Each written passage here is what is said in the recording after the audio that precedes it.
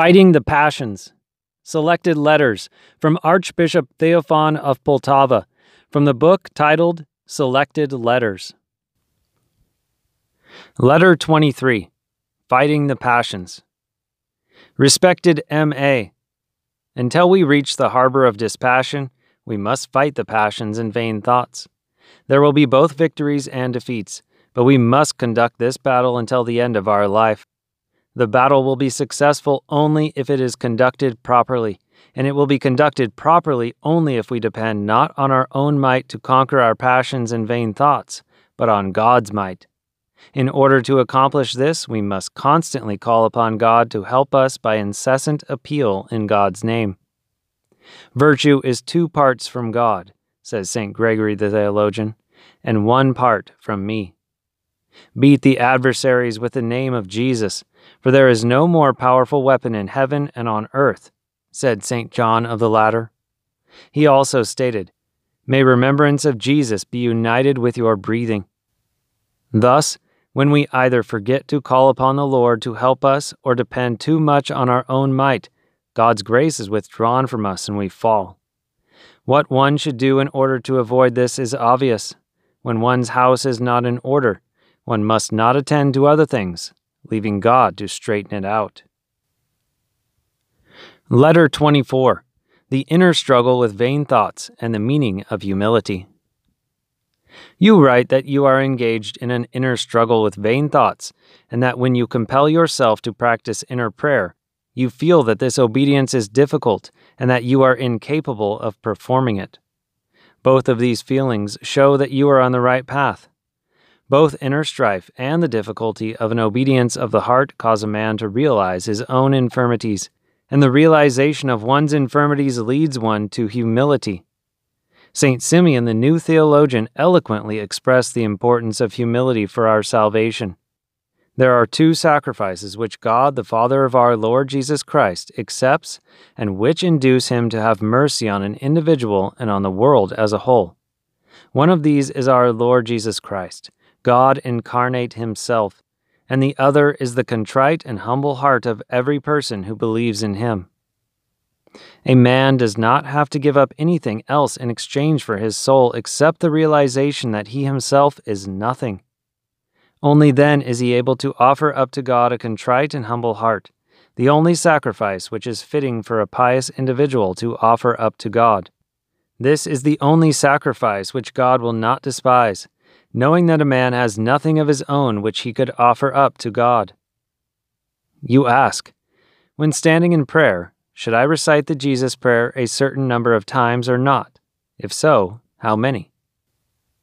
It is better for beginners to recite the prayer a certain number of times, and to ensure that they will not do it in a hurry, they should be assigned a small number of recitations.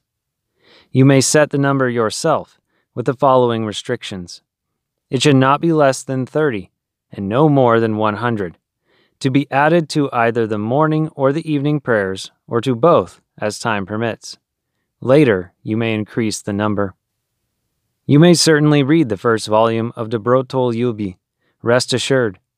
When the monks return from Mount Athos, you may go to them for spiritual counsel, but only if you have specific questions which you want answered. Letter 27. Exhaustion during prayer and the concept of penance. What should I do, you ask, so that extreme exhaustion will not affect my concentration in prayer? You did not write what sort of prayer it is that you are asking about, private or in church. For this reason, I will give you 2 answers. When you begin to feel exhausted during a church service, you should recite the Jesus prayer to yourself. It will enable you to concentrate on prayer. If exhaustion strikes you while you are praying at home, you should force yourself somewhat to pray. If when you force yourself your exhaustion disappears, then this was a temptation from the evil one. But if it does not go away, then you can abbreviate your prayer. It is better to pray just a little, but thoughtfully and with feeling. You ask, by the way, during confession, Father V said that if I notice that I am sinning or neglecting something, I should make some prostrations. I have been wanting to ask you about this for some time. Please explain why.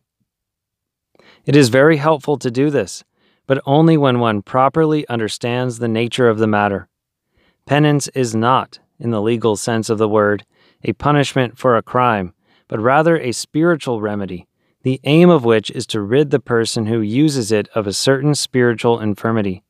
The number of prostrations depends on the nature of the transgression or sin. Letter 8. Bishop Ignatius Brianchaninov's Essays and the Proper Attitude Towards the Temptations Which Befall Us. Honorable Father Archimandrite, I am very glad that you have acquired Bishop Brianchaninov's Essays. Their content makes them especially suitable for contemporary scholarly monasticism. In them, the primordial ancient character of asceticism is harmoniously integrated with the conditions and peculiarities of modern-day life. For this reason, they require thorough study. You wrote that you are being assaulted by bouts of depression and bitterness. It is impossible for a monk to live without sorrows and temptations. St. Macarius the Great said, "The action of God's grace is revealed in a man, and he receives the gift of the Holy Spirit, with which a faithful soul is honored, only after prolonged struggles, after great trials of his patience and generosity, after temptations and ordeals, when the free will has been tested by all kinds of sorrows." St. Isaac the Syrian said, "Temptation is good for every man, for if temptation was good for Paul, then every mouth may be stopped, and all the world may become guilty before God." Ascetics are tempted so that their riches might increase. The weak are tempted so that they might be saved from harm. Those sunk in sleep are tempted so that they might be prepared to awaken. Those who are far from God are tempted so that they might approach him. The riches that a son receives from his father's house are of no profit to him if he receives no instructions from his father concerning them. For this reason, God first tempts and torments, and only afterwards shows his gift. It is necessary only to patiently endure these temptations and sorrows with God's help, and we must pray diligently for this gift. Of course, it can be difficult to endure this when our surroundings are unfavorable. But after all, Lot was saved even when he lived among the inhabitants of Sodom and Gomorrah. I read the book of Revelations and predictions of St. Nilus the Myrrh-streaming while I was still in Russia. In my opinion, it contains many wonderful things, much of which is coming true. I think at any rate, the basic belief expressed in it that the end of the world is near is correct. Letter 21. Fighting the Passions and Dispassion. Respected M.A., until a man achieves dispassion, he abides in the passions. The passions are, however, strongly manifest only in some people. In others they are inactive.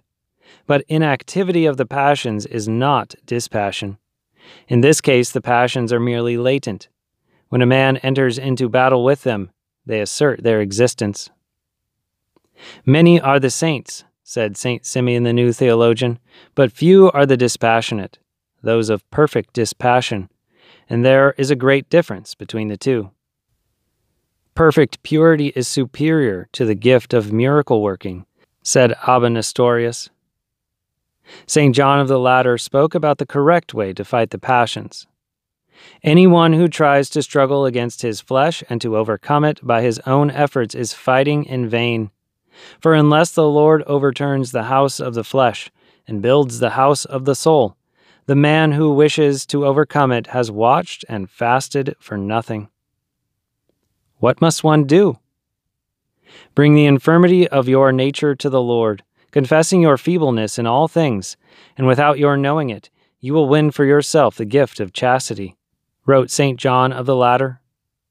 These words were meant, of course, for the virtuous, not for the negligent and the careless. M.R.O. asked me, "When I received communion, the priest did not announce the words, 'The servant of God Mary partakes of the precious and holy body and blood of our Lord and God and Savior Jesus Christ, for the remission of sins and for life eternal.' Is the communion valid?" Of course it is valid. I am not going to write her a separate letter about this. Be so kind as to tell her my answer. Letter 22. Preserving inner contemplation and remembrance of God. Respected M.A., if external affairs do not allow one to observe external acts of piety, then one must concentrate on inner acts. We must hearken to the words, "Keep thy heart with all diligence," that we might not forfeit contemplation of God, and that we might not profane the remembrance of His wonders with vain ideas, but might rather bear everywhere with us, like an ineffaceable seal, holy contemplation of God by constant and pure remembrance in our souls. For this is how we acquire the love for God which both inspires us to fulfill the Lord's commandments and is at the same time maintained by them, becoming enduring and unwavering, writes St. Basil the Great. When we forget about God, passions and evil thoughts arise. Abba Theophas said, "Because we withdraw our mind from the contemplation of God, we are imprisoned by the passions of the flesh." What must one do? One must compel oneself to remember God. Compelling oneself to do all things is the godly path. He who compels himself for God's sake is likened to a human confessor. Letter 26. Self-reliance versus social life, fasting and prayer. You ask, how can one reconcile a desire to be self-reliant with concern for the salvation of one's neighbor? I will answer in the words of St. Gregory the Theologian. One must find a happy medium between total isolation and social life. In other words, one must be self-reliant, but, when necessary, one must also attend to the salvation of one's neighbor. One must, however, know one's own limits. Your last question was, what should I do if fasting and prayer are of no profit to me? I do not understand. Profit is one thing, but awareness of it is another. One might not notice any profit from fasting and prayer, but this does not mean that there is none. However, if one's conscience is uneasy about something, then one must fast and pray again. Please accept my greetings for the coming Christmas holiday. 31. How often should one receive communion of the holy mysteries of Christ? You ask, how should you prepare your son for his first communion of the holy mysteries, and can you and he take communion on March 25th and on Good Thursday as well? To your first question I answer, explain everything to him in the simplest possible words, and he will understand. Children love simple things, and any boring discussion is a burden to them. As far as you are concerned, you and he may take communion on March 25th and on Good Thursday as well. In general, it is best to follow the instructions on communion which St. Seraphim of Sarov gave to the nuns at Divyevo. St. Seraphim ordered the nuns to take communion of the holy gifts during the 4 fasts, on the 12 feasts, and even on the other major holy days. In general, the oftener, the better. Of course, one must prepare oneself accordingly. If not, then one should refrain from communion of the holy mysteries. It is good to nurse the sick. On weekdays, do not be dismayed if it prevents you from going to church. But on Sunday and on holy days, you should try to be in church unless the illness is serious. 36. How to prevent sorrows from disturbing one's peace of mind and confession. You ask, can one keep the sorrows which befall one from disturbing one's peace of mind? In order to answer this question, one must differentiate one's own peace of mind from spiritual peace, which is grace-filled. Sorrows always disturb one's peace of mind to a greater or lesser extent, but they can never disturb spiritual, grace-filled peace. For this reason, we must work at acquiring this peace throughout our earthly lives. Next, you ask, can you confess to a priest that you have something against him? When dealing with most ordinary priests, one should not do this. This will only bring harm and will be of no profit. It is enough to confess in a general way without indicating who is involved. 54. The proper way to conduct spiritual warfare. Our life is a continual spiritual battle. This is why one must be surprised not when the battle is evident, but rather when it is not. In order to be victorious in this battle, however, one must conduct it properly. And in order to conduct it properly, one must study the writings of the Holy Fathers. Even one's reading of the Holy Fathers must be done properly, not in a disorderly fashion. Try, I say to you in the words of Bishop Ignatius Bryanchaninov, to read the books of the Holy Fathers relevant to your own way of life, so that you will be able not only to admire and enjoy reading the writings of the Fathers, but to put them into practice as well. A Christian living in the world should read the works of the great prelates who wrote for lay people, teaching Christian virtues appropriate to those who spend their lives amid material concerns. Monks in monasteries should read other works, and still other works should be read by recluses and those keeping a vow of silence. Studying the virtues without taking into account one's own way of life can lead to daydreaming and delusion. What works did Bishop Ignatius have in mind? The works of St. John Chrysostom, the prelate Tikhon of Zadonsk, and similar writings. From this point of view, your attitude, which you expressed in the words, "I can no longer attempt to fulfill the 3 vows of monasticism," cannot be recognized as correct. You must try to lead not a monastic life, but a Christian life, spiritual in its general manifestations, but not monastic in form.